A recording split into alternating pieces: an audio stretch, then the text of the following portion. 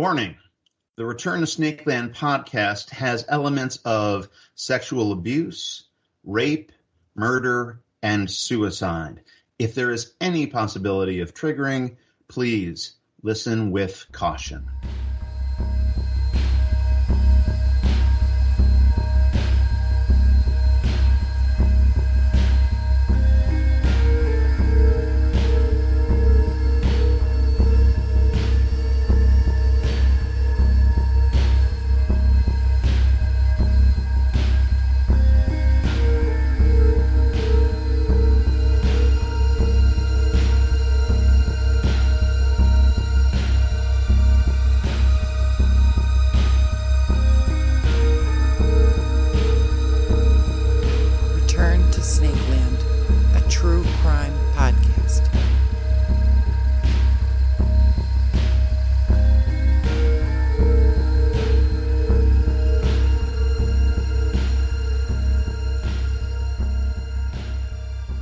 I'm Aaron O'Brien, and it's time to return to Snakeland.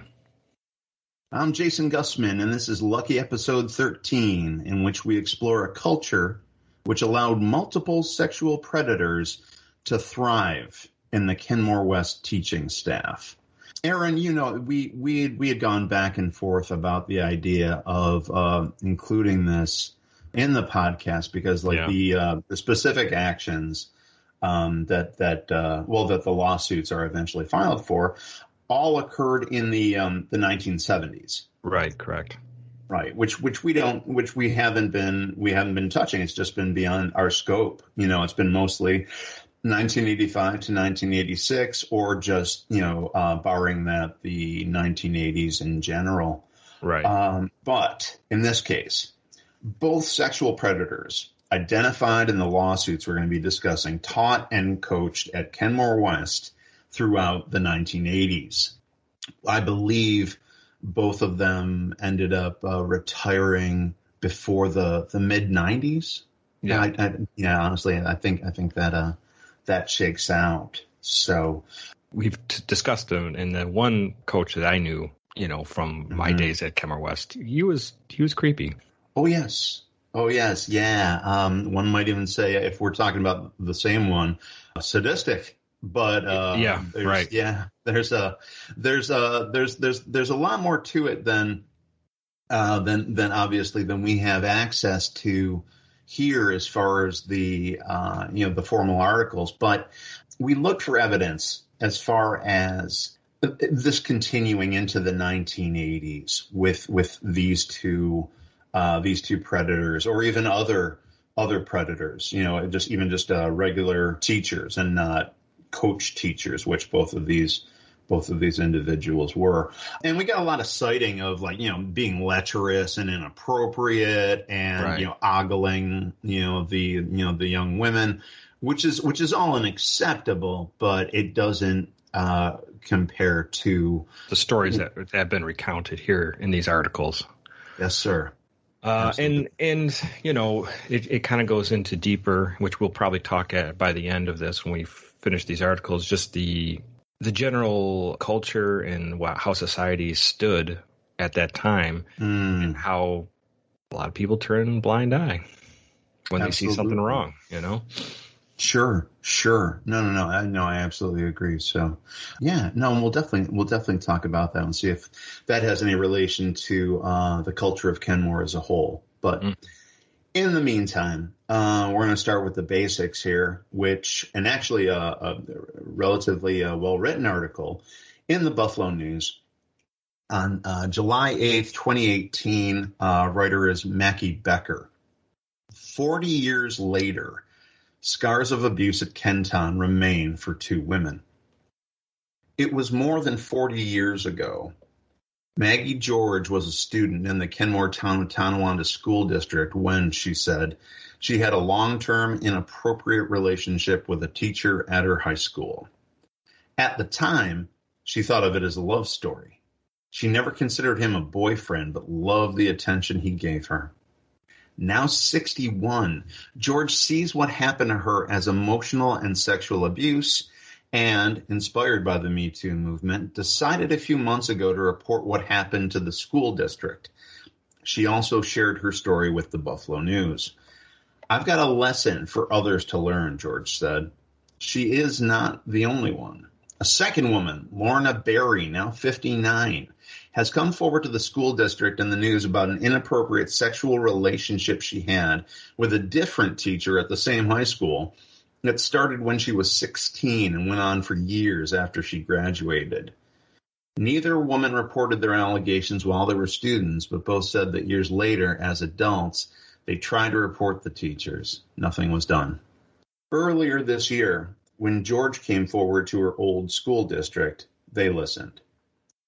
"Based on the allegations, I don't care if it happened last week or 40 years ago, it's disturbing," said Kenmore Tonawanda Superintendent Stephen Bovino, who was appointed to his position in 2017. "But there's a limit to what a school district can do," Bovino said, "with so many years having passed. The teachers the women named have long since retired. Statutes of limitations would prevent any criminal charges from being filed. It's a quandary many institutions face. What do you do about decades-old accusations?" Okay, so this is the same article, A Naive and Unworldly Kid. Lorna Berry was 16 years old and a junior during 1974 and 1975 academic school year when the alleged sexual contact began with her coach, who was also her teacher. She told the district and the news. Berry's father died when she was 5. She thinks she was searching for a father figure in the coach who recognized her talent as an athlete. "In my junior year, I pulled my hamstring muscle during training," she said. "He would take me into a smaller room in the field house and massage my strained muscle," she told the news. "The massages turned to fondling and kissing," she said. She said the teacher also had her touch him. "I was shocked." I'm gonna pause you right there, Aaron. Just to clarify, it seems strange that even in 2018 that they'd be like utilizing euphemisms like she said the teacher also had her touch him. I'm assuming that this is talking about touching his penis, but again, we're going to have to just assume that because the clarity is lacking. But well, yeah, I apologize. Yeah, it's a family publication. So I was. She goes on, continues. "I was in shock and totally confused and terrified," Berry said. "The teacher told me I was special, that I was a beauty, and he was going to help me realize all of my dreams. I was a naive and unworldly kid. I respected him as an authority figure and a coach. So I just gave in, and I did as he said and accepted what he was doing to me." The touching turned to intercourse. She said the sexual incidents continued through the summer into her senior year when she was 17. She said the teacher assaulted me in his car, in his basement, in his home office, and his parents' home, and the pool around the corner from where he lived. She said there were several incidents on school property. "I loathed myself," she said. "I was absolutely disgusted by what was happening," but she said she craved her teacher's approval. Another former student, who asked to remain anonymous, accused the same teacher of forcibly kissing her against her will in the locker room in June 1985 when she was 17, a senior. She said that she reported the incident to the district. 2 of the former students also reported witnessing inappropriate behavior by the same Kenton teacher in the 1970s and 1980s. The news contacted the accused teacher at his home in Florida on June 2nd. He declined to speak on the record at the time, but arranged to speak by June 5th. The news made multiple attempts to reach him again, but he did not return calls. So basically, with this teacher, pretty much that they're not identifying him at this point because also there's nothing legal filed, so they've got to be really careful about what they say at this point. Sure, yeah. But we do have incidents here from the 1980s, other students witnessing inappropriate behavior and one experiencing it. So at the very least, this is not something that this individual had some sort of learning experience from, just kind of, more or less, ruining this lady's first part of her life. But that again, we may be looking at that much more further out now. Yeah. And it's definitely seems like be a pattern of abuse. So this is maybe this is the first time, we don't really know of this teacher. But secondly, It's not odd, but it's, I guess, standard fare that they look for the students that don't have a father figure in home. Maybe they're not having the same type of parenting that a standard family at the time would have. Oh, sure. So they prey upon that. Absolutely. No, I think that's an excellent point. When was it that Miss Berry's father died? I think it was when she was 5. So she lived pretty much her whole life literally without a father. So I could certainly see her being very vulnerable. Correct. To that sort of grooming. So right. But next up, it's robbed of a normal high school experience. Maggie George said the relationship with her teacher started when he noticed her at a school dance. She was 14 and a half, a sophomore. Jesus. And that's so terrible. Yeah, no, it's awful. And really, any age that you're at where you have to add the half is not even far too young. Absolutely. Yeah, exactly. And she learned he had asked some girls about her. He was 27. Yeah. She said a few days later the teacher asked her to play one-on-one basketball, then drove her to the Buffalo Zoo parking lot where he repeatedly tried to kiss her. He was begging me to kiss him, George said. She was taken aback, but she also liked the attention, she recalled. Like Barry, and like you just mentioned, Darren, her father had died. George said she was 11 when her father died of a heart attack in her arms. Oh, my God. That's pretty severe. Yeah, it is. And maybe it's a pretty tangential connection, but I have to make it just because I was triggered by the reference to the heart attack, which is Kathy Harold. Yeah, with her father dying at she was 14. Yep. And then as far as again what conjecture is saying that it was some sort of male in her life. That there was some sort of a romantic connection with, at least, we believe at this point, it definitely kind of falls in line. It's just that obviously, Kathy was murdered, and that's a whole different story. So right, but notice the same age appropriation when we talked about last episode about N, the being 25, 26, and this person was 27. Absolutely. No. Right. I think you're absolutely right. Yeah. No. Yikes. It's the kind of thing that points to no matter what else was done, but it definitely points to complete obvious inappropriateness, but also just a total disregard for the law, societal norms, whatever you wanna call it. Exactly. Yeah. So that's interesting. Yeah. It left her withdrawn. The teacher stopped his physical advances, at least for a while, but she said he continued to pay an unusual amount of attention to her. They would sit and talk for hours and also play tennis, she said. In the summer, at the end of her junior year, when she was 16, she said the teacher coaxed her to jump in the pool one day with her clothes on. George said he touched her breasts, and then he put her hand on him. Once again, put her hand on him. We're going to assume that they are referring to his penis. Okay. Yes. That is not what a teacher is supposed to be doing, George remembered thinking. I froze. At that moment, a custodian walked into the pool area, and George remembered the teacher saying something to him. Yeah, that's just, I mean, I don't know. I don't want to shit on custodian because there are actually a lot of really decent men and women that are custodians they're not creeps, but it pushes the weird custodian thing. Oh, definitely. But even beyond that, it's George at that point, whatever the teacher said, because, unfortunately there is that thing with the custodial staff and the teaching staff and that sort of thing. And you have these levels that, could have been threatening. But I'm assuming, at the time that Maggie George wouldn't have any idea of what exactly that she was remembering, right. if anything. So after that incident, George said she tried to keep her distance, but the teacher continued to pay attention to her and she was still drawn to him.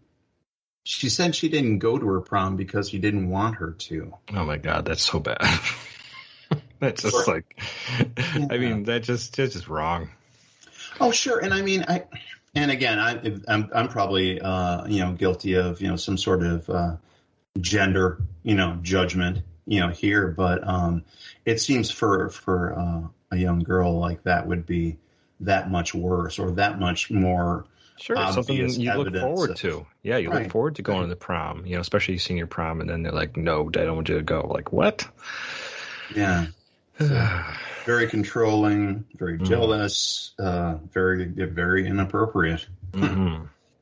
On the day of her high school graduation, George said the teacher found her after the ceremony and asked her to come meet him at his property 5 days later. She said she did, and they had sex. She was no longer a student and was now 17, which was the legal age of consent. She acknowledged that there were only a few physical encounters, but she now believes the attention he lavished on her was inappropriate and manipulative. You think? Jeez, I'm sorry. Unfortunately, it does need to be said. It's just in a lot of these cases, you have to just beat people over the head with this stuff. It's like, oh, she was 17, what was so wrong? Well, have you really ever, looked at a 17-year-old, recently? Yeah. And especially your daughter is 17, and then if you're 27, 28, or however this guy was at this time, Jesus. Yeah, it's like you're light years apart. No, absolutely. In terms of everything, just like, level of maturity, vulnerability, ability to be manipulated, that sort of thing. So absolutely. George wrote, because of him, I was robbed of a normal high school experience that I could look back on with any semblance of fond memories, she wrote. The guilt and shame I felt were overpowering at times. As is typical of childhood sex abuse victims, I spent years blaming myself for the abuse, feeling guilty and ashamed, and viewing myself negatively. The teacher George accused of sexually abusing her denied knowing George and refused any other comment to the news. It was true love. Yeah, absolutely. He'll be changing his tune later on, but yeah, but not even so much to really help himself. But we'll cover that when we get to it. The article continues. Previous attempts to report. Neither women reported the incidents while they were students, but both said they tried to. Barry said she sent a handwritten letter to the district many years ago, possibly in the 1990s. She said she met with the administrators at her old high school. While the teacher she had the relationship was still there, but nothing happened after that. She also said that she reached out to the local newspapers, including the News. I never heard anything back from anyone, she said.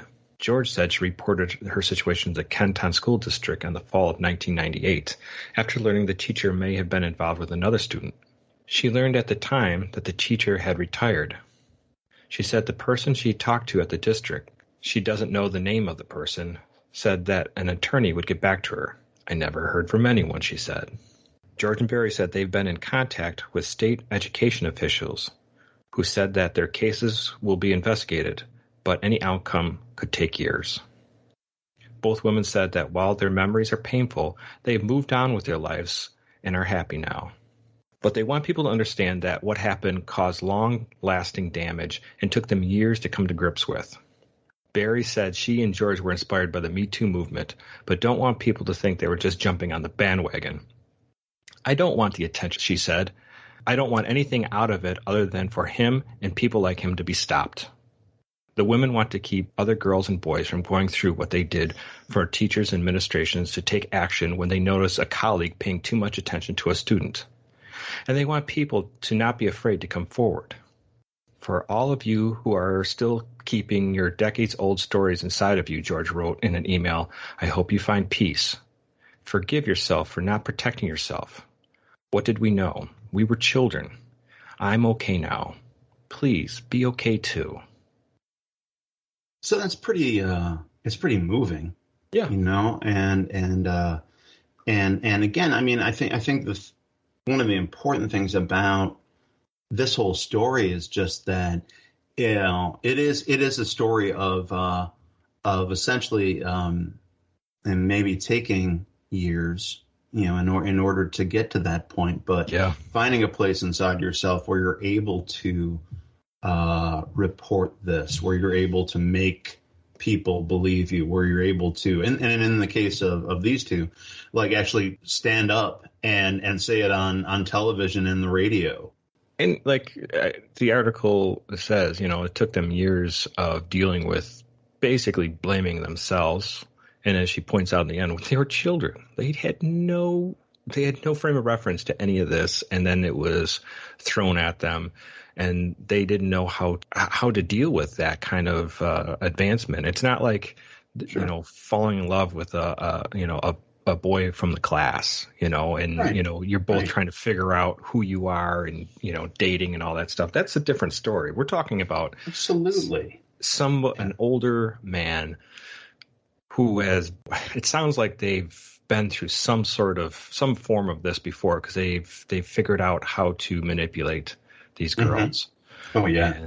And they're using that. They're weaponizing it against them. So, but it takes courage to do what they're doing. And like, as she says, some of these other women, supposedly, would have decade-old stories inside them. And that, that's hard. That's really hard to live with, because a lot of them probably blame themselves, but it's really not, it's not them.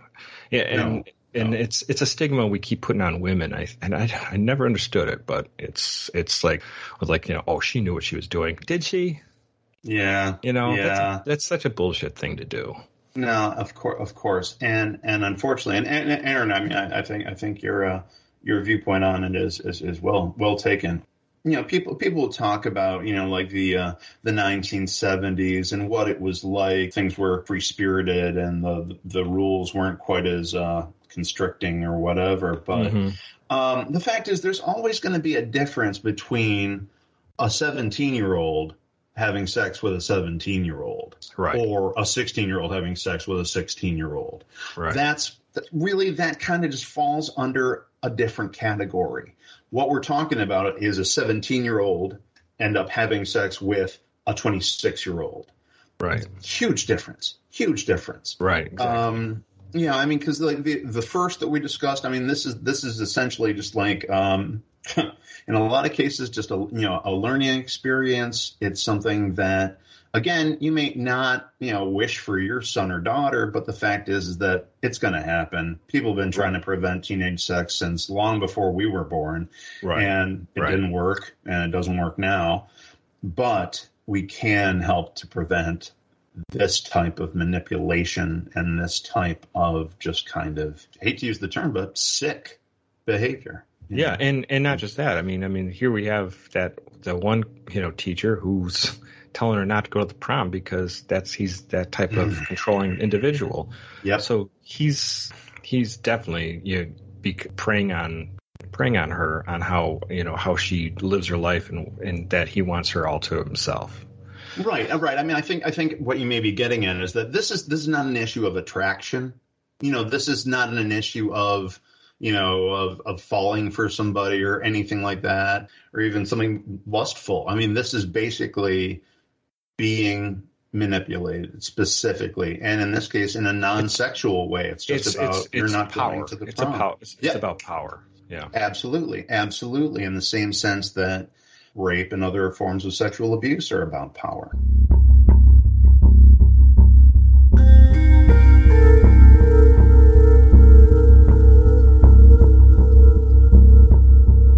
This next piece, however, even though it comes before the filing of the lawsuits against these two individuals, it becomes very apparent very quickly that the individual referenced as living in Florida is identified at this point with the murder-suicide. Right. New details in apparent murder-suicide in Florida involving former Western New York residents. This was actually from WIVB, local television station. It's uncredited transcript from October 4th, 2018. So this would be, give or take, like 3 months since the article where Lorna Berry and Maggie George accused their abusers. Authorities in Florida are still investigating what happened after two Western New York residents were found dead in an apparent murder-suicide in Sun City Center. They both died of gunshot wounds. Joseph Sutton, 74, and Karen Sutton, 73, were found dead in their home after a neighbor heard a gunshot and called police. Joseph was a graduate turned long-term teacher in the Kenton School District. Karen was a physical education teacher in the Hamburg Central School District. Leaders with the district say Joseph Sutton worked as a physical education teacher and coached sports for decades. He taught at Franklin Middle School from 70 to 71, Kenmore West from 71 to 1990, and back at Franklin Middle School from 1990 to 1998. One wonders if that transfer back from Kenmore West to Franklin Middle was on purpose after that letter that she sent. Well, I mean, that's a good question right there. It definitely reflects like what we know about how the Catholic Church, for instance, would move priests around. Right. when a scandal evidenced itself. Yep. And who knows, maybe it was a different scandal in the Borning, because it had been many years, and God knows, there's a distinct possibility that both of these individuals are working in patterns over the course of their lives. This may not be the end of the story, whether it gets told or not. But anyway, the sheriff's office in the Florida counties say they have no record of any previous calls to the home. The Hillsborough County Medical Examiner's Office says Karen suffered multiple gunshot wounds to the heart, lungs, and liver, and Joseph's gunshot wound was to his head. They have not released any further information except that it's still under investigation. The murder-suicide was the fifth in the Tampa Bay area in a 5-day period. I'm going to touch on that real quick just before we get to the more important parts. But where you living? Where you living that there's 5 murder-suicides in a 5-day period? Even Florida? Kenmore couldn't come close to that. So Florida. Florida's bonkers, from what I've been told. To be obvious, yeah, you're right. Sure. But yeah, here we get into Sutton. Mm-hmm. Joe Sutton was a gym teacher I had, and he was a creep.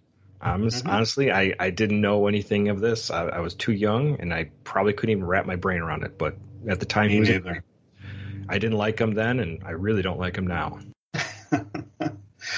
He was awful. I mean, I was bookish and nerdy. I wasn't exactly predisposed to like gym teachers, but I hated this guy, and had even more reason later. I honestly can't remember the men's team or the young men's team that he coached, but Sutton used to sick them on the swim team in the locker room after they were all done practicing. Right. And he just I don't know why the swim team coach didn't put a stop to this, but he basically just set him on just to beat him up in the locker room, which is fucked up. Very, very, very fucked up. Yeah, that's for sure. And then we get into actually what he did to his wife. Yep. Which is like, it wasn't just like one shot. Like, oh no, he hit, and not that you could even like excuse that. Right. But this is multiple shots. Oh yeah, well no, think about that for a second, and just and we have so much to unpack with this, unfortunately. But the very idea of someone who shoots someone in these three major organ systems knows that they are not going to survive. Okay, Yeah. Heart, lungs, and liver. You're not surviving that. And then he takes the shotgun to his head. Okay, but the thing is that. And I've been kind of wrestling this for a while, Aaron, is just what do you think? I mean, do you think it was just, I can understand the idea of, again, the Buffalo News has been calling Sutton and they're saying that, this woman is making these accusations against you, Right. Are you going to talk to us? And, he puts them off for a while. But the fact is, if he thinks she's going to be exposed finally for this or for other sexual abuse accusations, in the future, I get him killing himself. Okay, which flies in the face of everything that Sutton was ever about. He was the kind of person that would call suicides cowards. Okay, and which is fitting because he's a fucking coward. But why his wife? Why does he kill his wife? My thought is one of two things happened. One was he didn't want her to get wind of any of this, or maybe she did, and he was just so guilt-stricken for what he had done. Or this has been a long time contentious area in their lives that maybe Karen knew that some of the stuff had been leveled against him, or people said stuff to her. Okay. And okay. I mean, this is just me conjecture. No, that's understood. But I'm thinking, this is a long time. And then she's getting the phone calls and leaving messages, because I'm sure they have the traditional answering machine because they're 70 some years old. and she's hearing the Buffalo News calling, and she's like, what is this about now? And she looks into it and it's like, holy shit. No, you make a good point. It very well, this entire incident may not have been planned. I mean, it may have been she got another phone call and she was threatening to leave or something, and then he killed her in a particularly disgusting and craven way. And let's say this guy is very controlling, right? Undoubtedly. Yeah.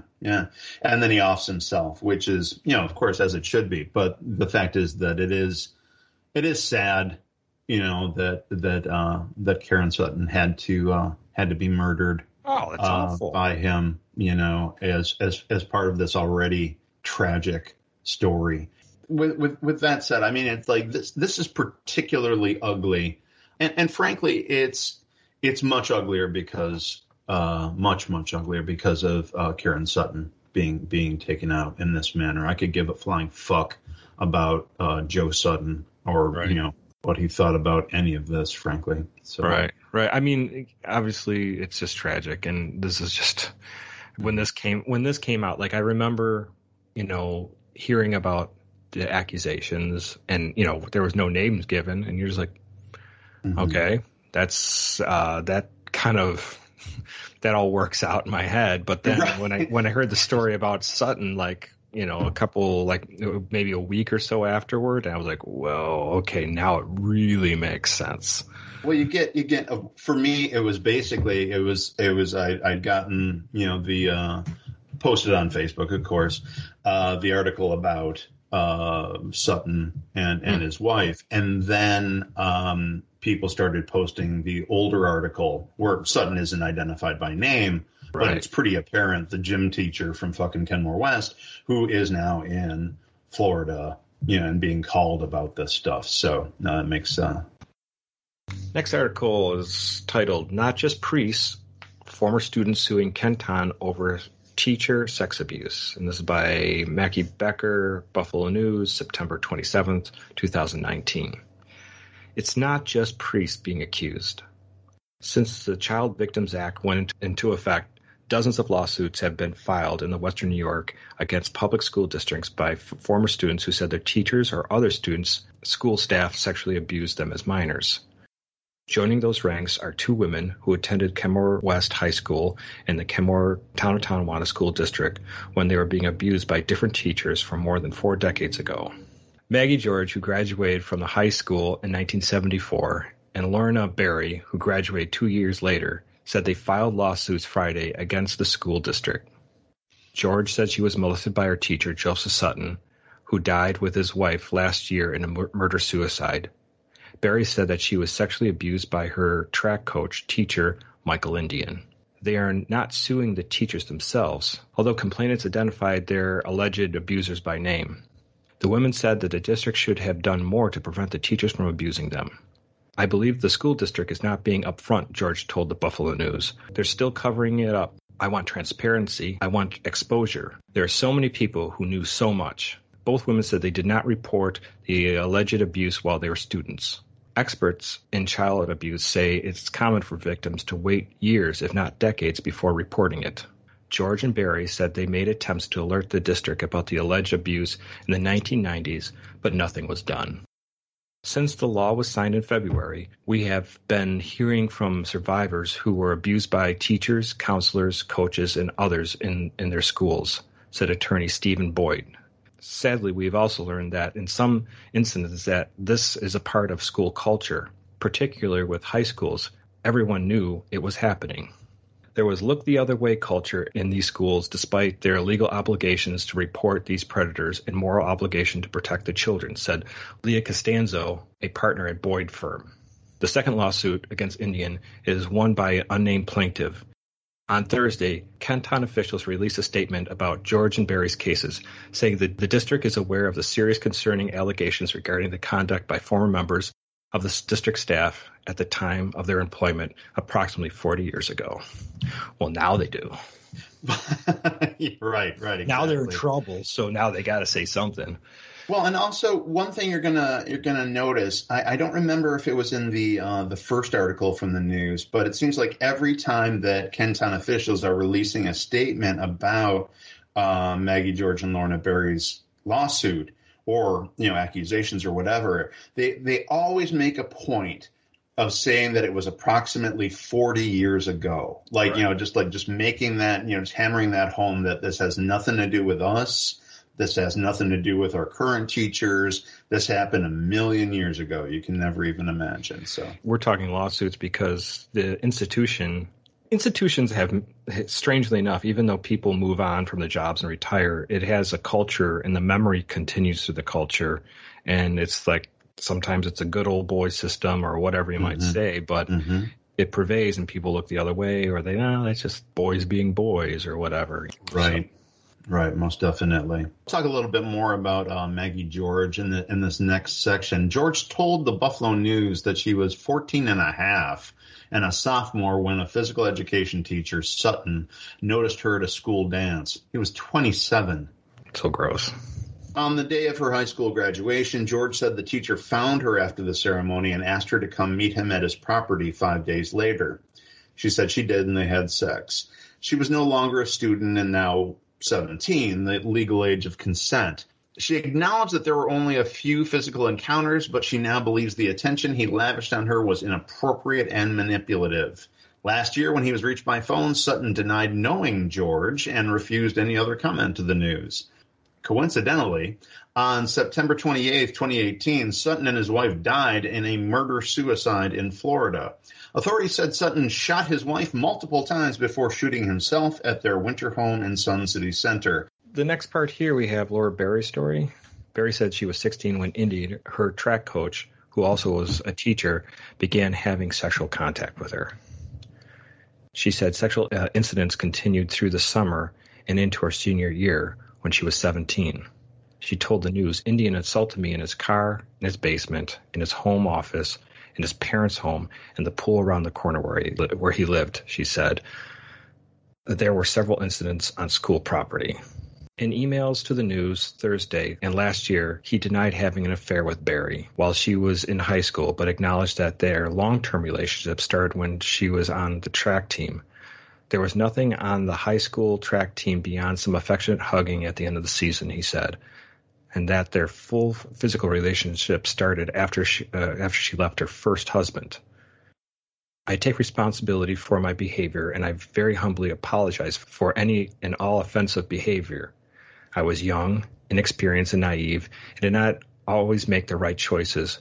And for that, I'm very sorry. At the time, I've made many more right choices and became a very good teacher and coach, she said. I don't know. Oh yeah. I'm just holding my tongue here, baby. So yeah. All this happened over 40 years ago during the 1970s, a very socially turbulent era where closer personal contact was more acceptable, he wrote. Indian said Barry was raped in her dorm room while at college by someone else and then came to him. Barry denied that. The only one that raped me was him, Indian, she said.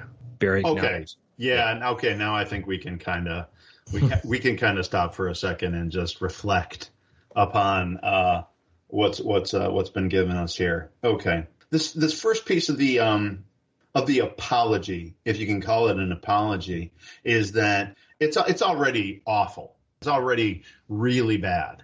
In the sense that, okay, I very humbly apologize for any and all offensive behavior. I was young. Were you? I mean, because I think you were actually like 27? Was that it? Yeah.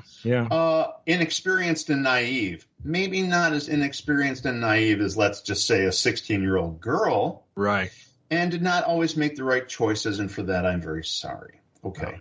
At the same time, I made many more right choices and became and was a very good teacher and coach. All I did was murder that one person. Right. I mean, that's really what it comes down to, right? Absolutely. Even though, it's like I am a disgusting statutory rapist, I was a very good teacher and coach. So, some good, some bad. One from column A, it's one a mixed from column bag. B. It's a mixed bag. Yeah, and that's the problem. It's like all this stuff. It's like you're taught from an early age things that are just not acceptable, and especially if you're going to school for education. I don't know if they ever talk about it, but I mean, I'm sure they have to say something like, "Hey, keep your hands off the students." Of course they do. I would think that would be like a prime thing, maybe not in 1970s or when he was going through school in 1960s, but I would assume that had to be discussed at some point. The first week they're going to touch on that, really. Yeah. So right. Yeah, that sort of thing.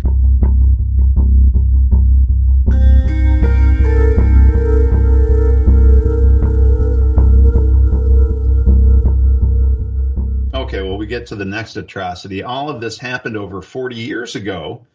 Again, 40 years ago. During the 1970s, a very socially turbulent era when closer personal contact was more acceptable, he wrote. Free love. Yeah. That's not what they meant, Michael. Yeah. No. Socially turbulent would be like, let's say, the civil rights struggle at the end of the 60s and early 70s, sure. Not you trying to, fuck a teenager. Right. So it just, just the fact that this is being utilized as any kind of argument, again, is bad. But we go from, like bad to worse to unimaginable. Indian said Barry was raped in her dorm room while at college by someone else, and then she came to him.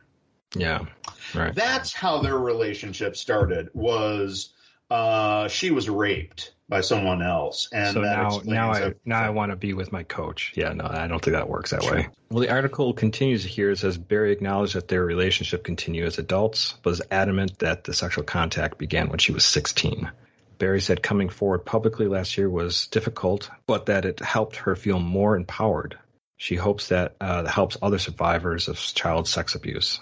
All I ever wanted to do was to make it so he couldn't victimize other girls. Honestly, I wanted people to know his name and what kind of monster he was, she said.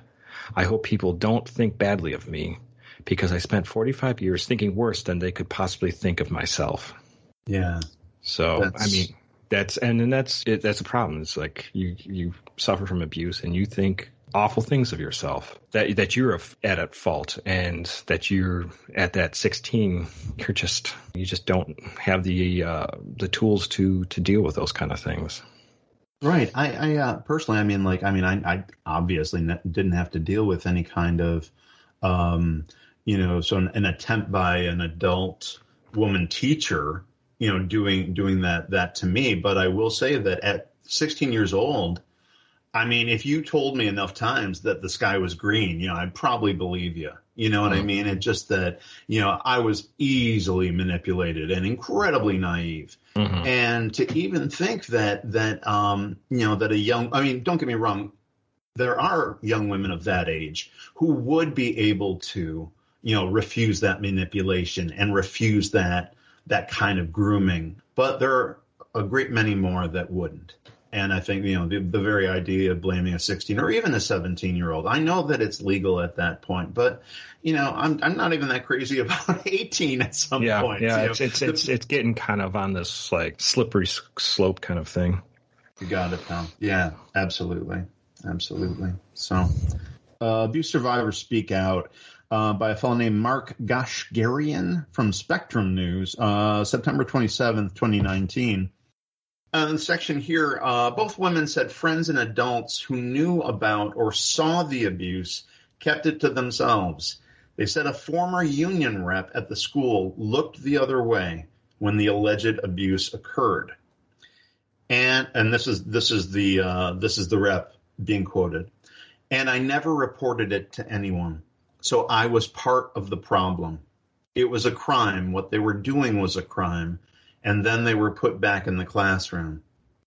That's at least honest. That's my thing, is that obviously it's not good, what she didn't do. But I got to say that I really want to give her credit for being honest. I mean, and this was taken from that press conference that Maggie George and Lorna Berry had with their lawyer.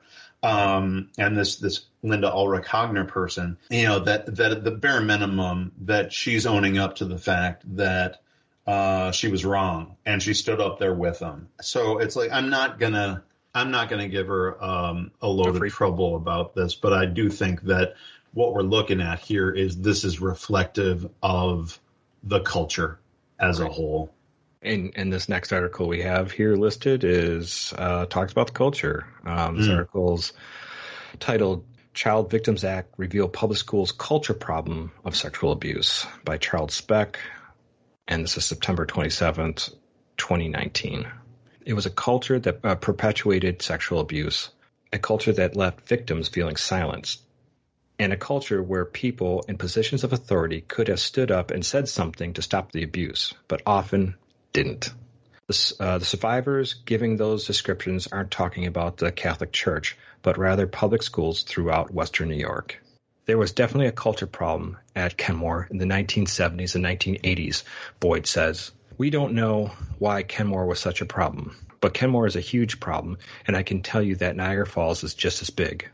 The big reason why we cited this article is because the discussion of there being a directly referred to as a culture problem at Kenmore in the 70s and the 1980s. Sure, right. So that this was acknowledged as continuing. Whether or not that has to do with the other lawsuit, the accuser isn't named in that case, but there is a second accuser apparently, right, against Indian, which would be unsurprising considering how unapologetic he is about his behaviors. But that this is something that goes beyond just a couple of coaches.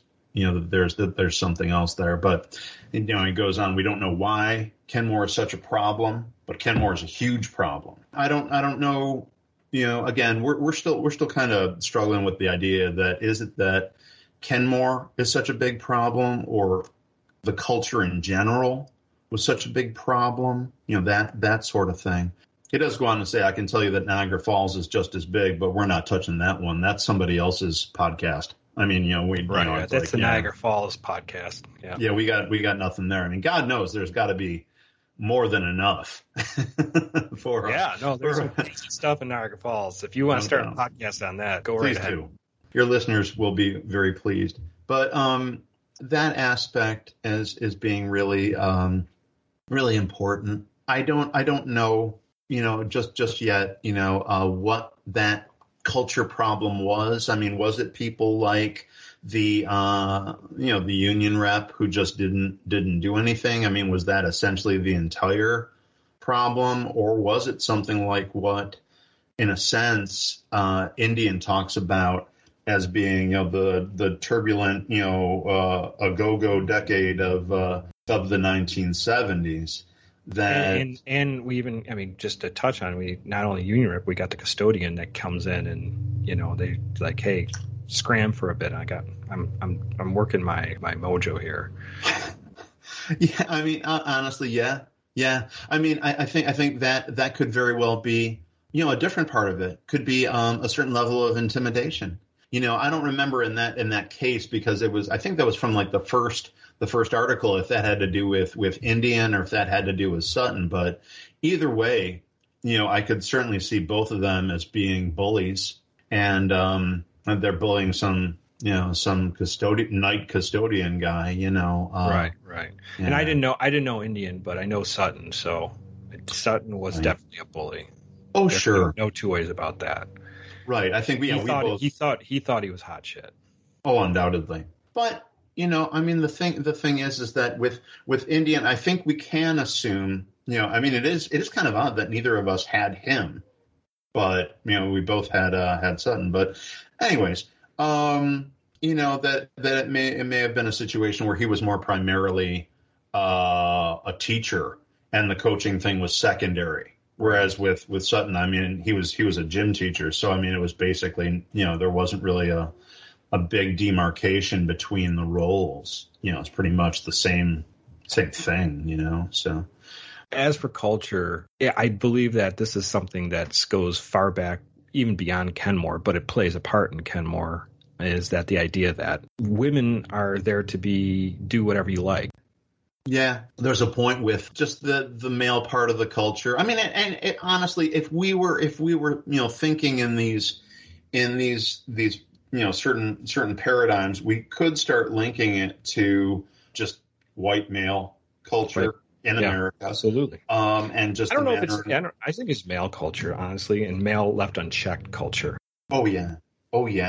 Absolutely. Yeah, I think that sense of or that it's even not just men being unchecked, but men being encouraged in this behavior by other men. This is here's something that this actually it didn't keep me up at night or anything, but I tell you, it really gave me the chills, is just the idea. And a couple people had mentioned it. I know that Linda Ulrich Hogner, and there was somebody else who had mentioned about the fact that everybody knew and nobody did anything.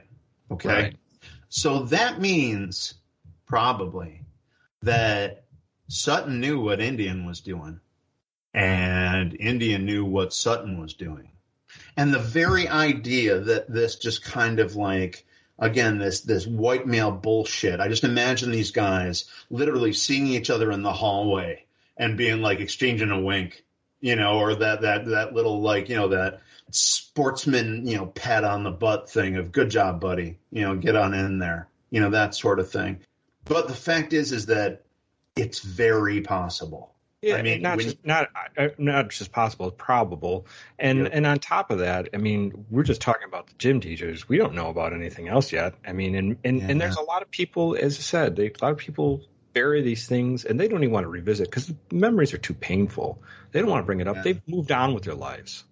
Sure. And rightly so, they should. But it's these lawsuits that scare. It's the only way that's ever going to scare these districts, school districts, churches to stop fucking with our children. Stop. Leave them alone. Leave them to be innocent and be who they need to be. It's not your playground to do whatever you like. And that's what these guys look at. It's like, I'm in a candy shop and I don't have to pay for anything. I can just go take what I want. Bullshit. You know?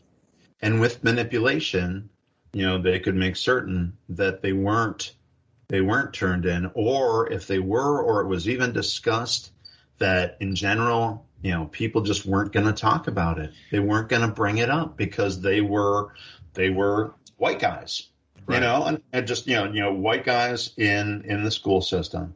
And don't get me wrong, please. There were the majority of teachers at West, whether I liked them or not, were just teachers. You Sure. know, I mean, they were just, some of them were amazing, like Ken Felges, and then some of them were kind of mediocre, and then some of them were scum. But Right. you know, it's just it was definitely the minority that were scum. But the fact is, I think the point I'm making, and I believe it's yours as well, which is that they all have the opportunity if they wanted to.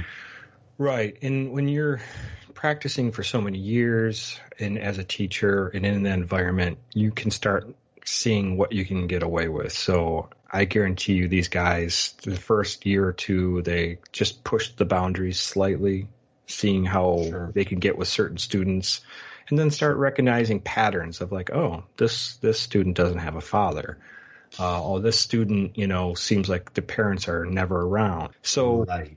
and that's where things get pretty ugly. So, and so that's my thing is like these guys are operating, and just like we hear about these Catholic priests or any churches, they use this system as they learn the ropes on how to work within the system, and then from there contort it to how they can get their sick pleasures out of it. Right.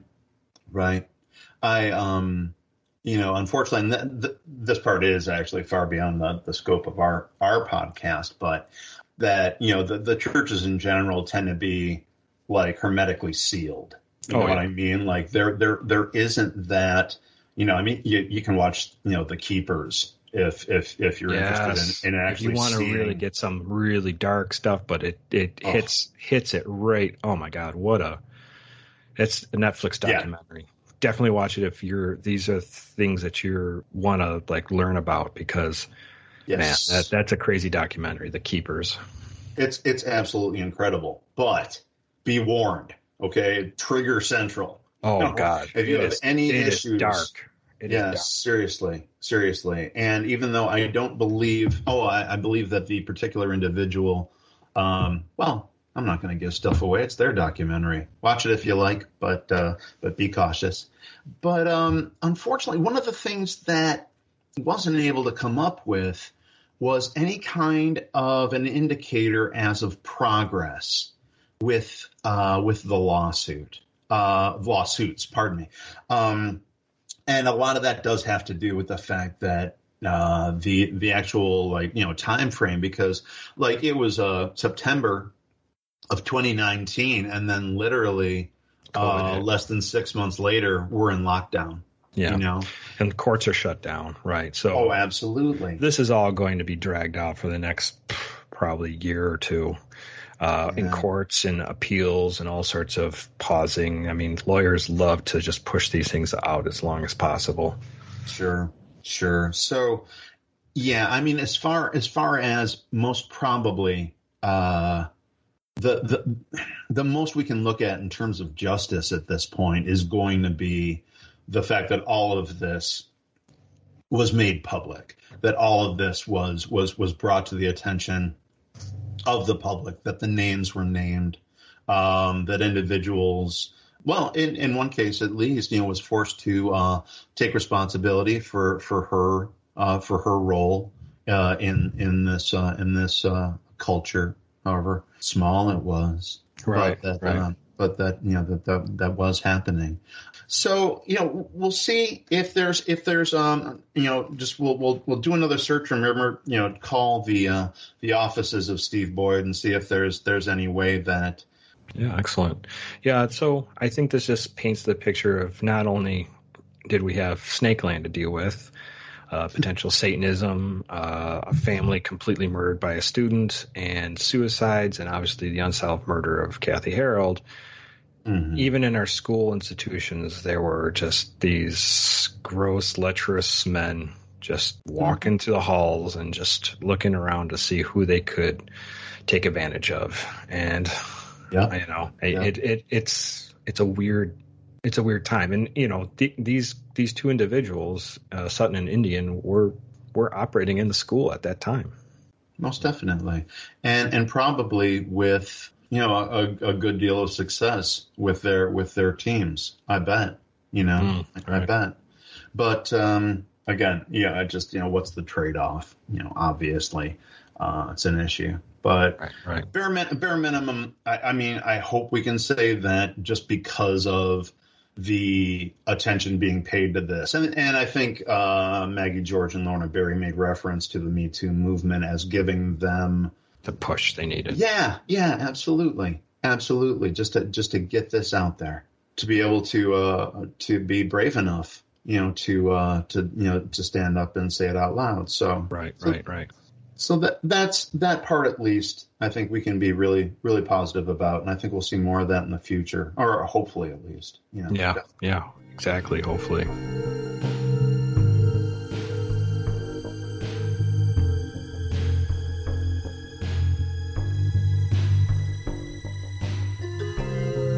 The Return to Snakeland podcast was created by Aaron O'Brien and Jason Gussman. All music written and performed by Dotson Moon. If you like what you've heard, you can access more Dotson Moon music at dotsonmoon.bandcamp.com. If you have any information as to the 1985 murder of Kathy Harold, please contact us at our email address, returntosnakeland@gmail.com. You can also find us on Facebook, Twitter, and Instagram. If you have an interest in further historic materials from the period or information on the Return to Snakeland graphic novel, please come see us at returntosnakeland.com. If you would like to contribute in order to ensure the future of this podcast, you can find our Patreon at patreon.com/returntosnakeland. Thanks for everything. See you next time.